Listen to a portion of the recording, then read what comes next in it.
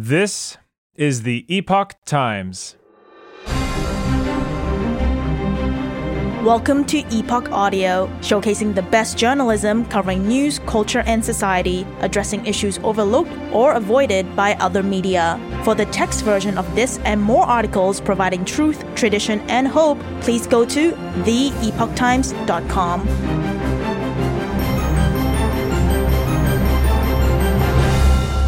Can a demoralized and lazy people fight for liberty? By Jeffrey A. Tucker. American culture and enterprise are broken. A wreck. The people who broke everything hope to outlast those who still have the energy to resist.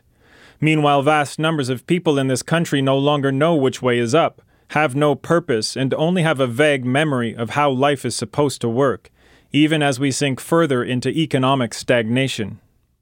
That's a big thesis, but let's begin with something small.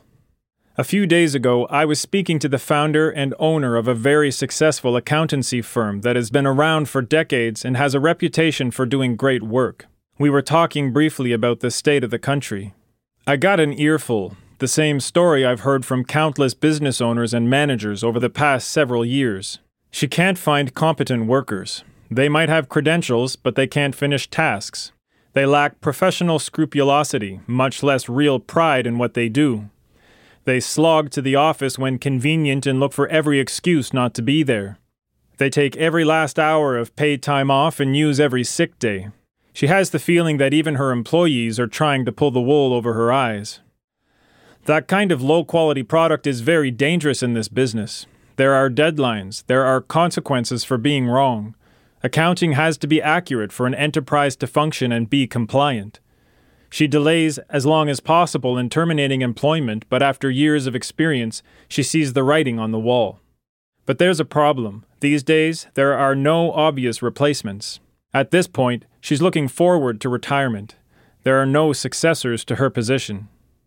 Every aspect of this small story is repeated millions of times throughout the country. I've heard it over and over in every industry. We can't find workers. The ones we do have don't know anything. If they do know something, they don't know how to actualize that knowledge in productivity. If they produce, it's according to their terms, not the needs of the firm. Another thing is just how entitled people under 35 years of age are. Everything in the office has to be just right, not just the temperature in the room, but the coffee, the chair, the positioning of the window, all colleagues, and so on. They're just looking for excuses to complain, and the complaints are non-stop, about everything. There's a vague sense in the office that everyone is potentially litigious. What an environment. Is it any wonder that companies are having a hard time getting people back in the office? Only half or so have been so persuaded. In many cities across the country, this has led to empty downstairs, with very low foot traffic compared with the past. That means that ancillary enterprises, restaurants, shops, and bars aren't doing well either. There's a very real possibility in the future that many once bustling tall buildings will fall into disuse and eventually be torn down.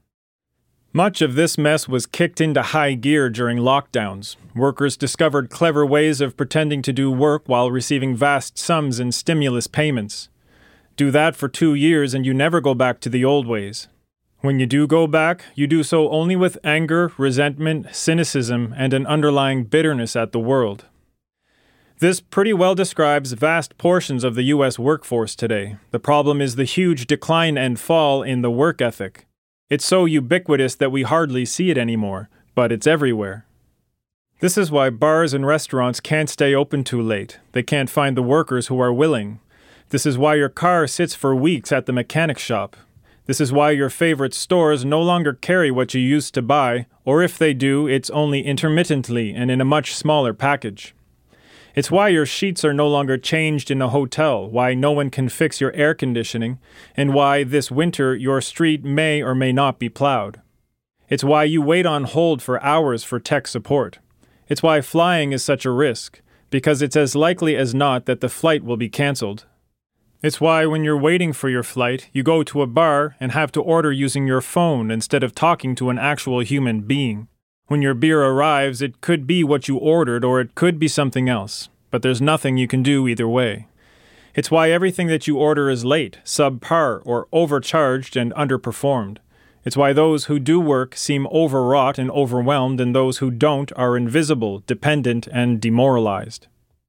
Fixer-upper houses are enormously risky and selling at discounts because it's nearly impossible to find skilled, affordable workers to repair them.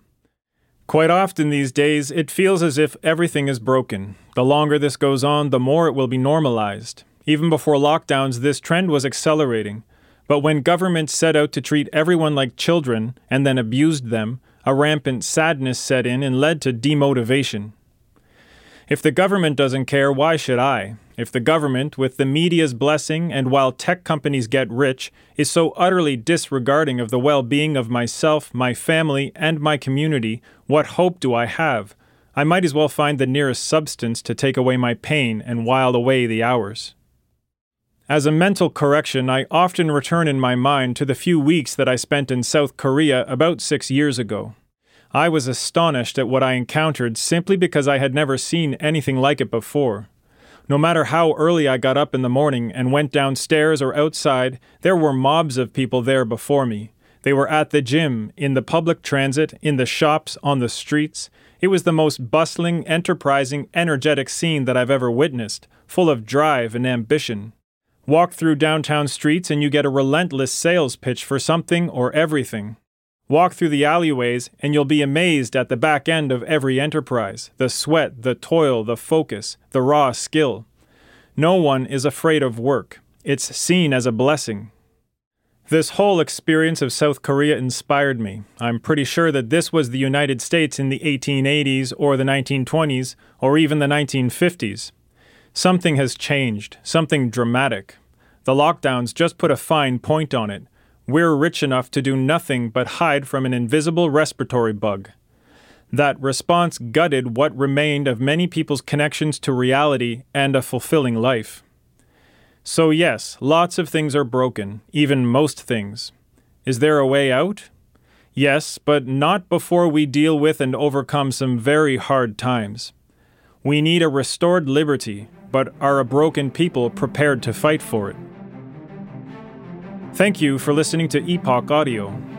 This was Can a Demoralized and Lazy People Fight for Liberty? Written by Jeffrey A. Tucker and read for you by Chris Rod. Views expressed in this article are opinions of the author and do not necessarily reflect the views of the Epoch Times. For more Epoch Times articles in text, please visit theepochtimes.com.